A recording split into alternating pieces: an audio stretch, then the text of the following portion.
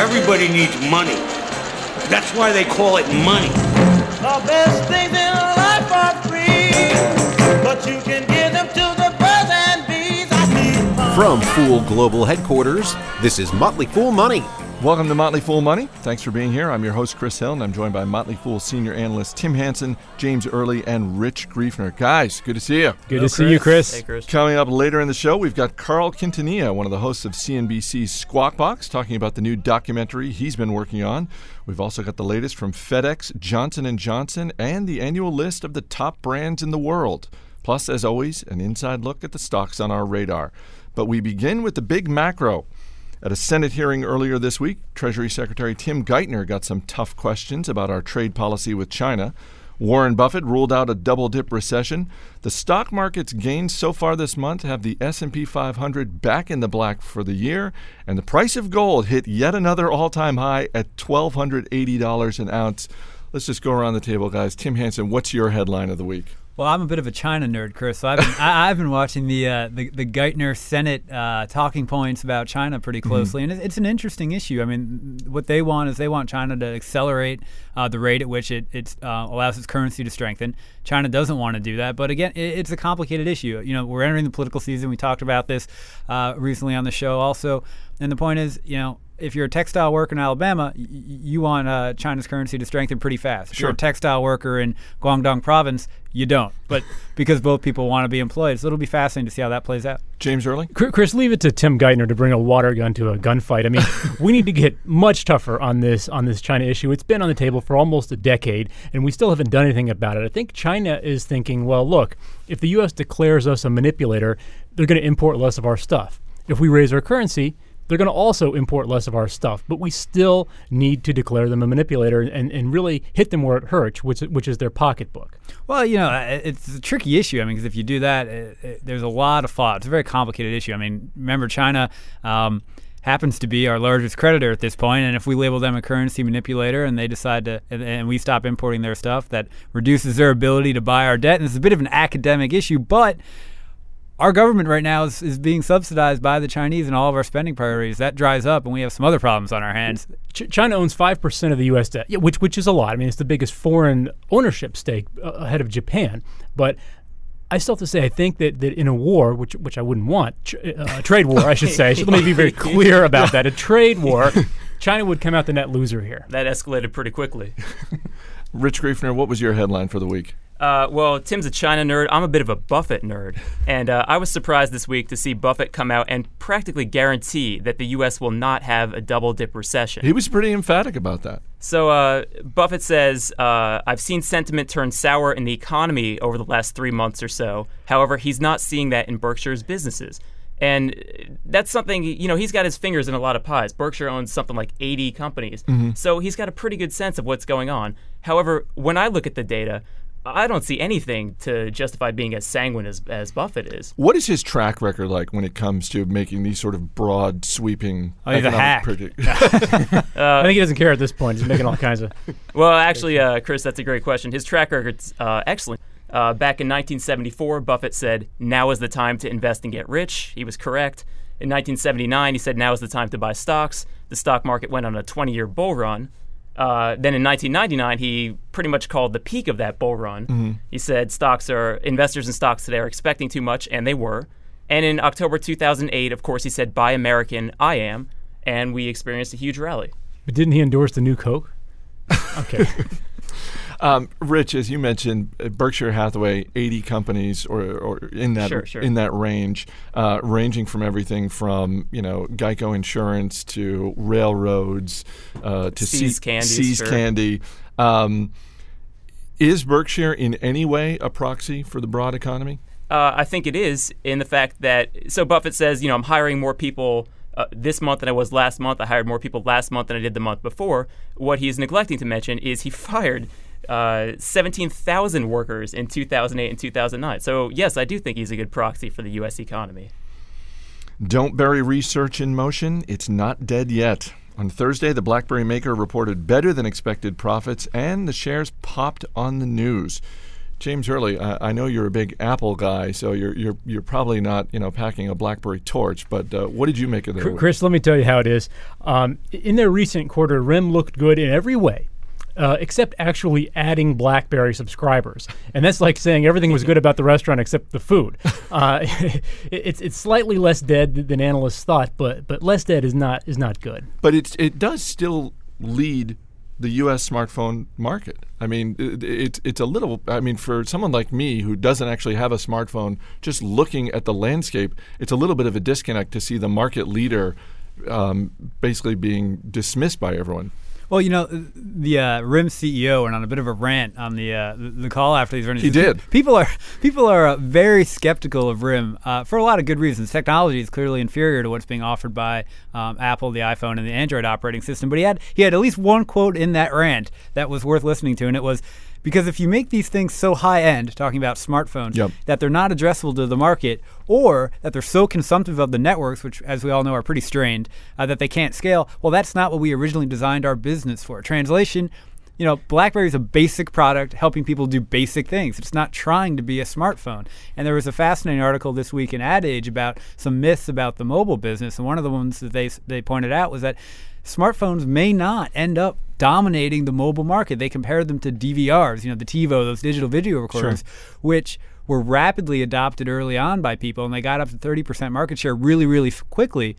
But then it stalled because 70% of the people out there weren't willing to buy them, pay the subscription fee, and also just didn't really care to have that much technology in their house. So there is an idea out there, and that as you go down market, people won't need iPhones, and that gives BlackBerry a place that they can hold on. But isn't the BlackBerry still a smartphone? I mean, doesn't that actually hurt RIM more if the smartphone market doesn't grow quite as much? Well, I think it's just the price point and the service contracts, and obviously the network point is a really interesting one. I think one we've talked about in the past in this forum, which is that these networks are strained, and as people download more and more data, right now you get to pay a flat rate. I pay $20 a month for my Android, all I can eat data. Well, what if everybody does that and the network can't handle it? So what I think the phone operators are going to have to do at some point is start charging people per the amount of data downloaded. And when that happens, all of a sudden listening to Pandora on your iPhone 24 hours a day stops to be so economically attractive. You mentioned the rant that the CEO from Research in Motion went on. Well, those Canadians. I don't actually know if he's Canadian. I was just going to say, the company is Canadian. Just go with it. But I want to bring in our man behind the glass, Steve Roydo, because one of the phrases he kept using on the conference call during this rant was this phrase, resolve the paradox. Steve, not to put you on the spot, but do you have a paradox that you'd like to see resolved? Absolutely. Music television, which does not actually play music anymore. It's just great reality programming. So you're saying MTV needs a rebranding? I believe, yeah, and I think they may have even done that. I believe music television has been removed. It's just MTV. Meaningless letters now. You're listening to Motley Fool Money. We're going through some of the big stories of the week. Earlier this year, Johnson & Johnson recalled millions of children's Tylenol products. There are now reports that the company may have known about the problems and planned to remove the drugs from stores months before the official recall. James Early, Johnson & Johnson is a stock that you follow closely in the service you run. What did you think of this news? Well, Chris, yeah, it is kind of like a made-for-TV movie. I mean, I'll get the serious part out first. This news has been buzzing for a few months. It doesn't change how bad it is. I think their consumer chief, Colleen Goggins, is going to leave next year over this. And now the House Committee on Oversight and Government Reform wants to host CEO Bill Weldon again on the first time on exactly on September 30th.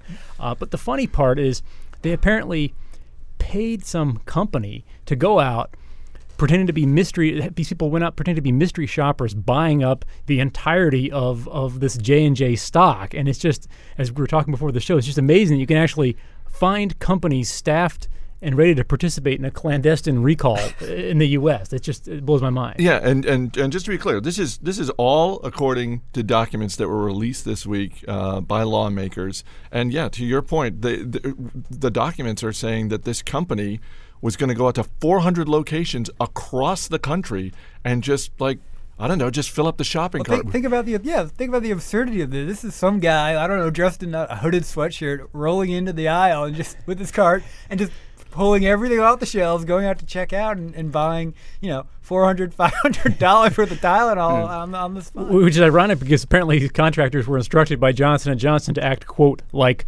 regular customers. With very bad headaches. Well, another reason why this is ironic is because Johnson & Johnson is the classic case study of how to successfully conduct a product recall. They're the gold standard. If you recall, back in the early 80s, some nut in the Chicago area poisoned like 5 or 6 bottles of Tylenol. J&J conducted a nationwide recall. They overreacted to ensure that their brand remained untarnished. So do you think that this phantom recall, which is how it's being referred to in some press reports, do you think this phantom recall has the potential to undo that, that gold standard for Johnson & Johnson? Chris, a little bit. It is looking worse. I'll have to admit that. They have this. They have a contact lens recall. They also have a hip replacement recall. I mean, who wants to have their hip recalled, right? But J&J is a really, really, really big boat, and I think it's going to take more than this to rock it. Coming up, what companies have got the strongest brands in the world? Stay right here. You're listening to Motley Fool Money. Money makes the world go round, the world go round, the world go round. Money makes the world go round, that clinking, clanking sound of... Welcome back to Motley Fool Money. Chris Hill here in the studio with Tim Hansen, James Early, and Rich Griefner as we dig into some of the companies making headlines this week. On Friday, President Obama introduced Elizabeth Warren as a special advisor to help set up the new Consumer Financial Protection Bureau. Warren released a statement warning banks that the time for hiding tricks and traps in the fine print is over. Tim Hansen, what do you think about the new cop on the beat? Well, I'm still reeling a little bit from that Elizabeth Warren rap video that came out a couple weeks ago, portraying her as the sheriff coming in to clean up town. You were mentioning this during the break, that there actually is you can a go rap to YouTube, video. You watch a different genre of MTV. There is no more MTV. We learned that in the last segment. No, there is only MTV. That's right.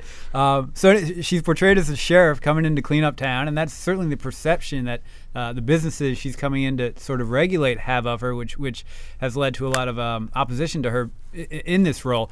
Interestingly, I'm torn on the appointment, not so much because I have any animosity towards her, but because I really question the need for this bureau at all. The reason I think this cheap credit thing we had over the past couple of years, think about it as compared to the war on drugs.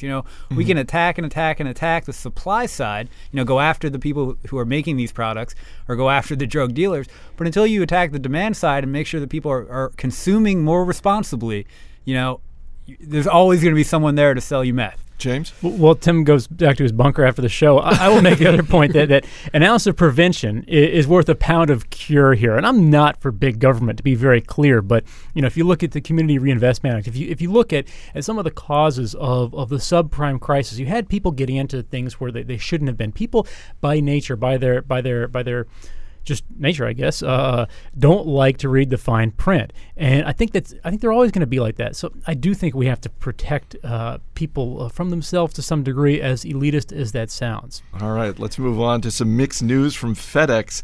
On Thursday, FedEx announced first quarter net income doubled, and the company raised guidance, but also announced it's cutting 1,700 jobs in the U.S. Rich Griefner, what'd you make of the mixed news? Well, I mean, it's not very mixed news, Chris. It depends on your perspective. Like Tim was saying, if you're a factory worker in Guangdong province, was it? Yeah. Guangdong province, you're happy. If you're a factory worker in Alabama, you're probably not pleased. That's not very mixed. That's black and white. Yeah, black and white. Thank you very much. FedEx fired 1,700 U.S. workers. So again, going back to the Buffett segment earlier, I just don't see the signs of improvement. For FedEx, I think the long-term growth drivers for the business are very strong. I think international economies are going to improve. I think increased international trade will be a boon for them. I also think there's a trend towards e-commerce, which works well for a shipping company such as FedEx. But in the meantime, the company is still pretty levered to the U.S. economy. And the U.S. economy, despite what Warren Buffett says, I don't see it looking too healthy. So Tim Hansen? Well, this is a theme that's been emerging across a lot of large U.S. companies, which is that they're seeing weakness in their earnings at home and strength in their earnings abroad. And I think that lends some credibility to the theory that you should be a global investor and a global business when it comes to figuring out what you want to do next year and beyond. James? And that's how I travel internationally. I just FedEx myself. It's so much cheaper. You're listening to Motley Fool Money. We're going through some of the big company news this week. Interbrand came out with the annual list of the top 100 global brands. Coca-Cola, IBM, and Microsoft made up the top 3. Other notables, Apple, Google, and Amazon had some of the biggest gains on the list. BP, which had been on the list in previous years, fell off completely.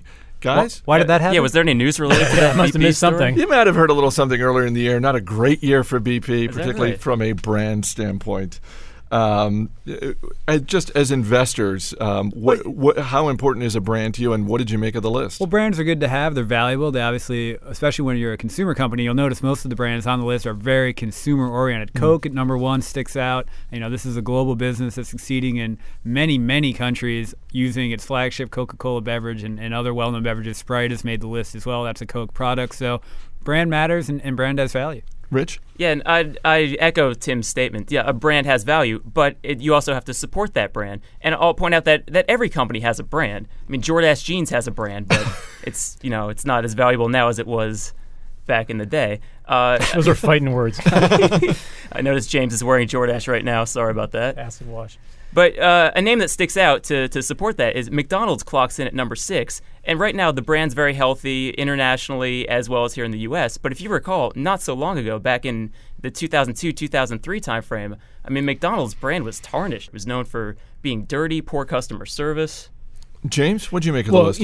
Chris, this is I guess a survey conducted by some consulting company, but as an investor, I can say that the point of a brand is to let you charge more than you could otherwise charge without the brand. So, for example, you buy Coca-Cola, you pay a bit more than you for some generic or no-name brand soda. It's basically all cost the same. But I have to question this list because number 40 is Citigroup, and I don't know that I would pay extra to have the privilege of patronizing Citigroup. Well, there are other questionable ones in the top down. Nokia is up there. I think, is Nokia ahead of Apple? Nokia's way far ahead of Apple. That Apple's seems 17. That seems odd. There are a couple more quirky ones that stick out. HP in the top 10. IBM number 2. I don't even know what IBM does anymore. Not computers, not software. Tim, what about some brands that are stronger overseas than they'd be here at home? Well, one of the ones that popped up on this top 100 is Kentucky Fried Chicken, which I think among American consumers is sort of considered an also-ran. I mean, you don't have a lot of people running out to go to KFC or take their hot date to KFC on Friday. Maybe James. Maybe that was my problem. Yeah.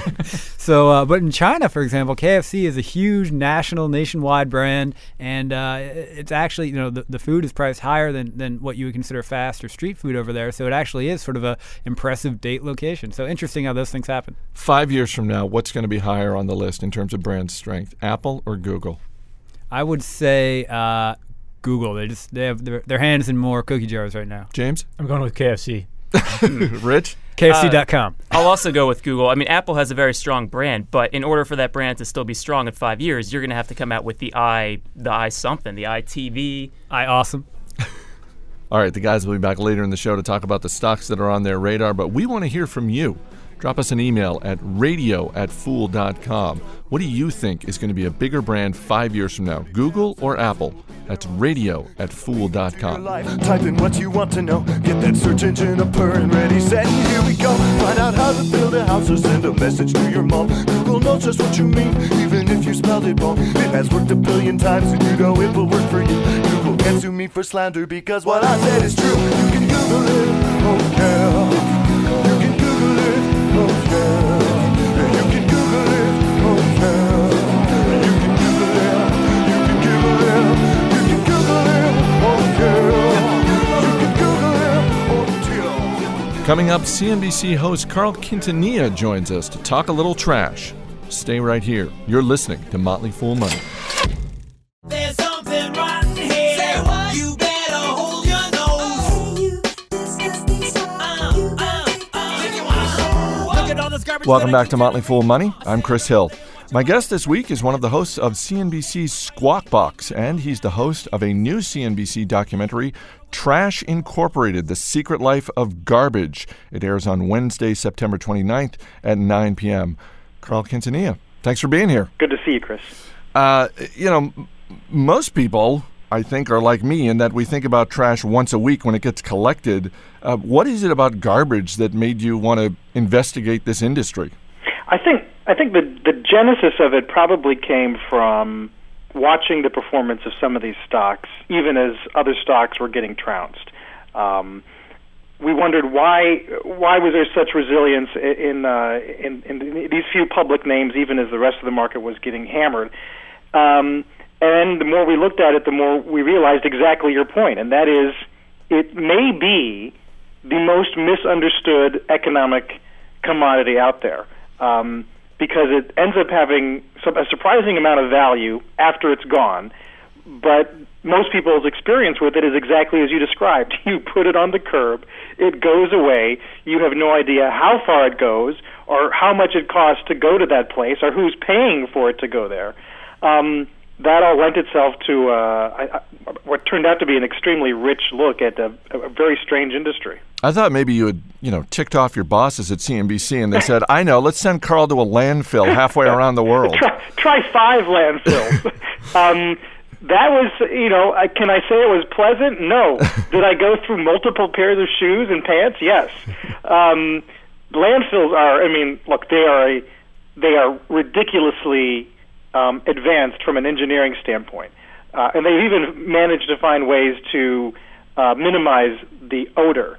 But was it, would I want to spend, the rest of the afternoon there, even with you? The answer is probably no. Some of the numbers in your documentary are astonishing. Garbage in America is at an all-time high, 250 million tons a year, more than 4 pounds a day per person for everyone in the United States. What surprised you the most when you were working on this documentary? Well, I think, 2 things, I guess. One is, we all hear about the NIMBY problem, right? Not in my backyard. There's an old saying in the industry, everybody wants it picked up and nobody wants it put down. So the degree to which towns in America, it's incredible, it's a municipal economic story, but a lot of these small towns in America are making a bargain to bring these landfills in, take a cut of the fees, and basically boosting their local budgets by 50%. That pays for a lot of Little League fields and community theaters. So that NIMBY problem seems to be fading, which is really interesting. The other thing is that as we've gone through this economic rough spot, trash levels, the amount of stuff you and I throw away has obviously flattened out.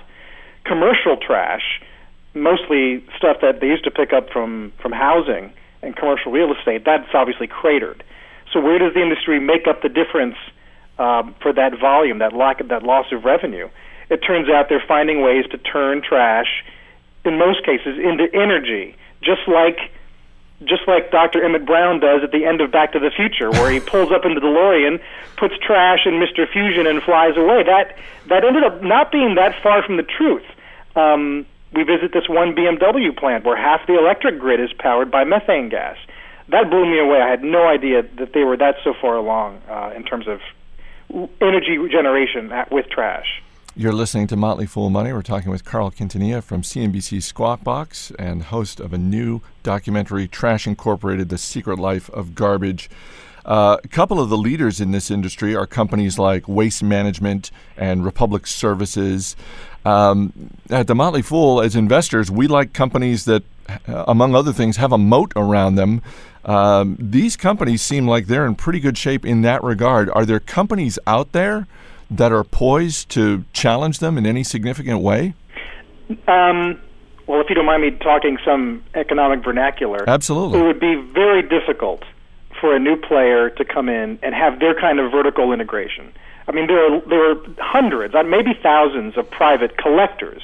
Because a truck, you and I could go out and buy a truck for $250K, and we could start collecting trash in New York City and get paid, right? Sure. But we would have to eventually pay someone else to park it wherever it went into the landfill. What Waste Management and Republic and those guys, the big guys, have is that chain where they own the landfill, they own the trucks. In some cases, they either own or contract the rail. That is where all of their cash generation comes from. And as you know, Chris, that cash is so flush and so attractive, and that's why the industry for years was a hotbed of organized crime, because it was an efficient way to launder money just because of the sheer amount of cash flow on these companies. It's incredible. When Warren Buffett came out earlier this year with the annual letter for Berkshire Hathaway, the thing that caught my attention was that the position that he had increased the most in his holdings was Republic Services. He had more than doubled it. I mean, is that as good an indication as any that this is an industry investors should be looking at? Well, far be it from you or me to speak for Buffett, but when you look at that position and you look at Burlington Northern, I mean, his bet, and granted, it's he's thinking on a time horizon that might not coincide with a lot of investors. But his bet long term is a play on goods moving around the country, whether they are going to the consumer or away from the consumer in the case of garbage. That's a thesis that he has stuck with. It's been years now. And you're right, he absolutely doubled down with Republic and with Burlington. It's going to be fascinating to see if it turns out to be right, but given his track record, who wants to bet against him? You're listening to Motley Fool Money. My guest is Carl Quintanilla from CNBC. Earlier this year, you were in Greece covering the protests and the debt crisis. Earlier this week, Prime Minister Papandreou said Greece can meet the demands of international lenders and avoid defaulting on loans without needing to impose more austerity measures. Do you think he's right? I don't know. I mean, I was there in May, and people's heads were spinning. We really didn't know. They sort of where we were on our Lehman weekend, right? Yeah. And so much of the very near-term future was cloudy. Then we had the ECB come in, and we got through the rest of the summer. I think the bigger challenge right now is going to be changing an entire culture and way of life, which, if you've read Michael Lewis's piece in Vanity Fair, is going to be difficult, and I'm not sure that any civilization in our lifetime has had to reinvent itself like that, to revamp your tax system to where it actually collects taxes, to convince teachers that benefits and pensions are going to change, and they're going to change for good. I'll say this, though. At the time, people were angry, and they were angry not because that the government was in trouble. They were angry that the rest of the world was trying to school them in how to manage their economy. And I remember telling people, you don't have a lot of legs to stand on right now. So you might want to maybe get a little humility. I can't wait to go back and see if things have changed. If you're looking to borrow money from us, you might want to rethink your tone of voice. Exactly. Obviously, every day people are trying to read the tea leaves of our own economy, and there's certainly no shortage of information out there, government reports on jobs, manufacturing, housing.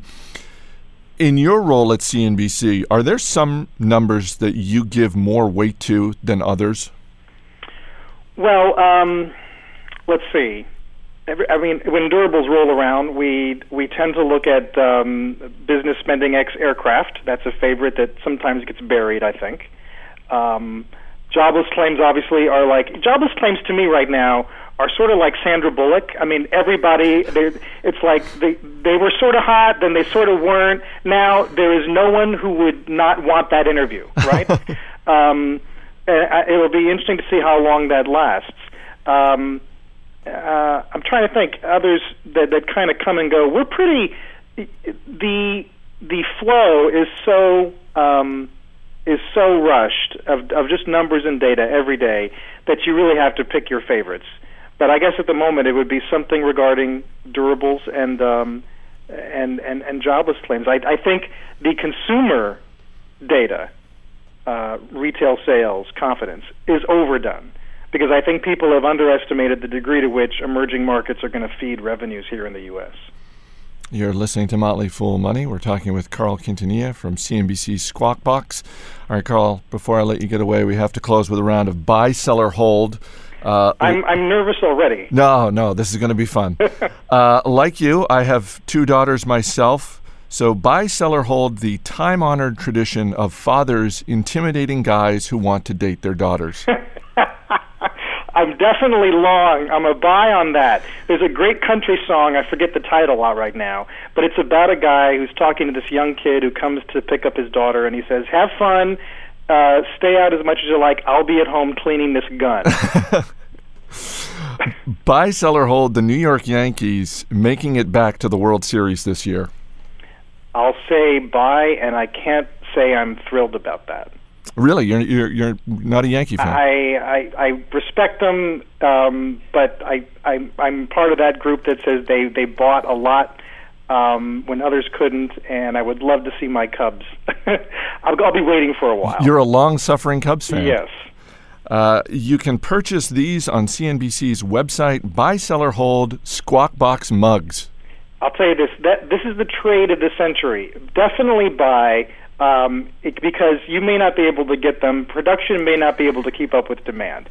Now, I have to ask, I was looking at the mugs, and they've got cartoon drawings of you and Becky Quick and Joe Kernan.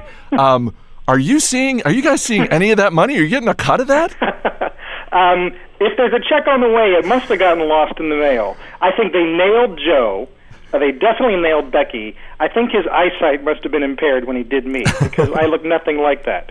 But I'm not going to complain. And finally, People magazine once named you one of the 50 most beautiful people in the world. So buy, sell, or hold the likelihood that your Squawk Box co-host Joe Kernan will one day receive that honor. I'm going to say buy, only because I have to sit next to him for 15 hours a week.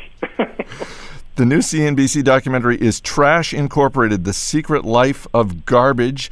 It airs Wednesday, September 29th at 9 p.m., so set your DVRs, people. Carl Quintanilla, thanks so much for being here. Chris, thanks. I love it because it's trash. Oh, I love trash. Anything dirty or dingy or dusty. Anything ragged or rotten or rusty. Yes, I love trash. It's some more rotten stuff. Coming up, Philip Morris did it, Arthur Anderson did it, and now high fructose corn syrup wants in on the act. Stay right here. You're listening to Motley Fool Money. You're the best things in life for free, but you can give them to the birds. As always, people on the program may have interest in the stocks they talk about. Don't buy or sell stocks based solely on what you hear. I'm Chris Hill, and back in the studio with me, our trio of senior analysts, Tim Hansen, James Early, and Rich Griefner. Guys, one story this week that we did not get to earlier in the show. The Corn Refiners Association has petitioned the FDA to change the name of high fructose corn syrup to corn sugar, because apparently that's how bad the reputation of high fructose corn syrup is. So I wanted to use this as a really cheap excuse to just talk about rebranding in general.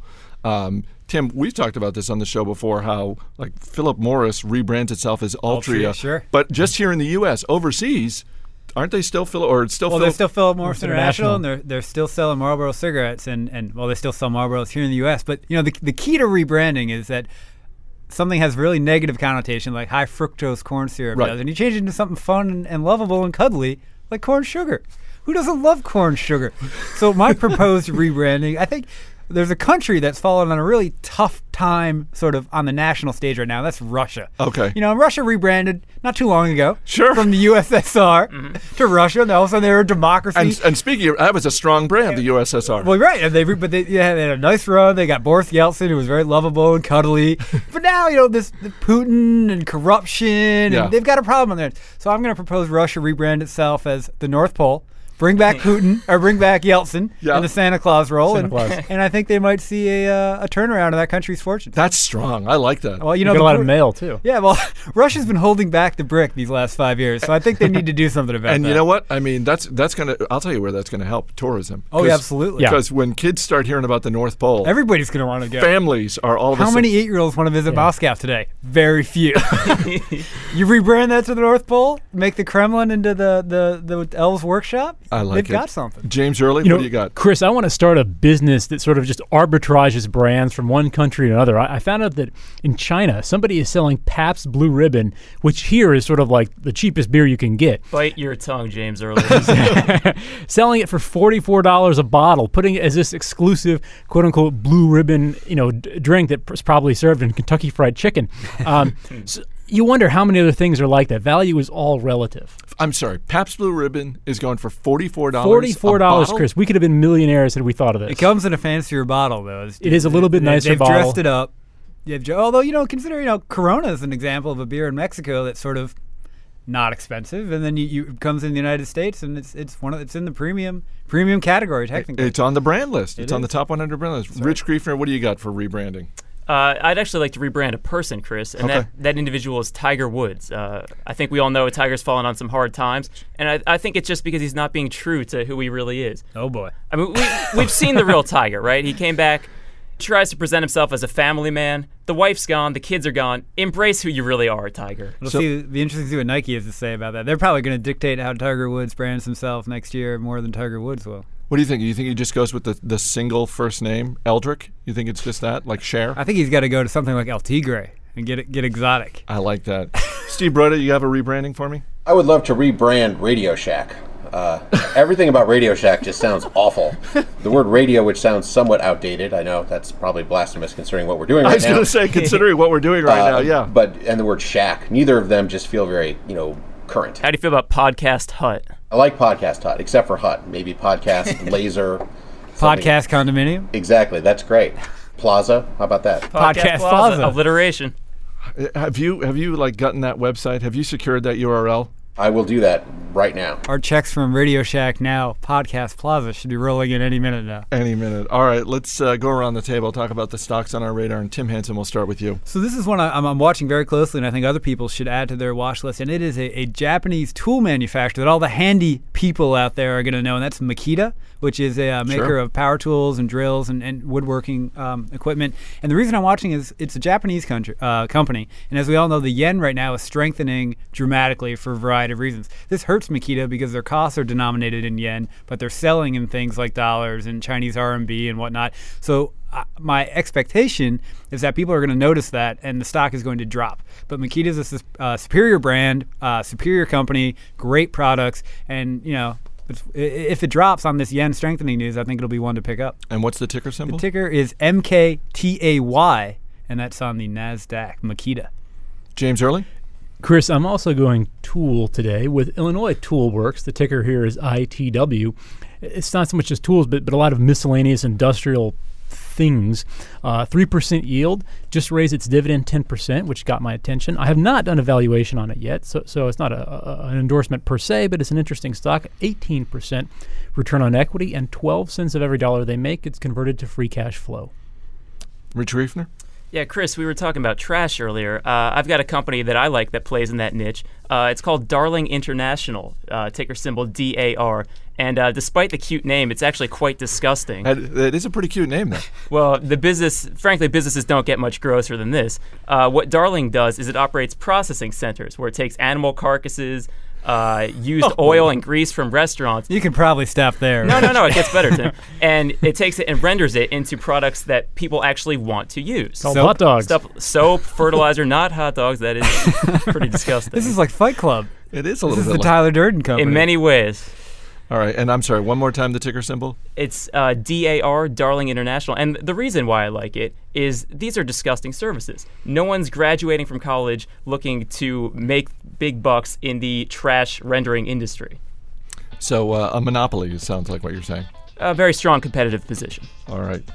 Rich Griefner, James Early, Tim Hansen. Guys, thanks for being here. Thank you, Chris. Thank you. Thanks to our special guest this week, Carl Quintanilla. The new CNBC documentary is Trash Incorporated, The Secret Life of Garbage. It airs September 29th at 9 p.m. If you missed any part of the show, you can find it at our website, motleyfoolmoney.com. Our engineer is Steve Broido. Our producer is Matt Greer. I'm Chris Hill. Thanks for listening, and we'll see you next week.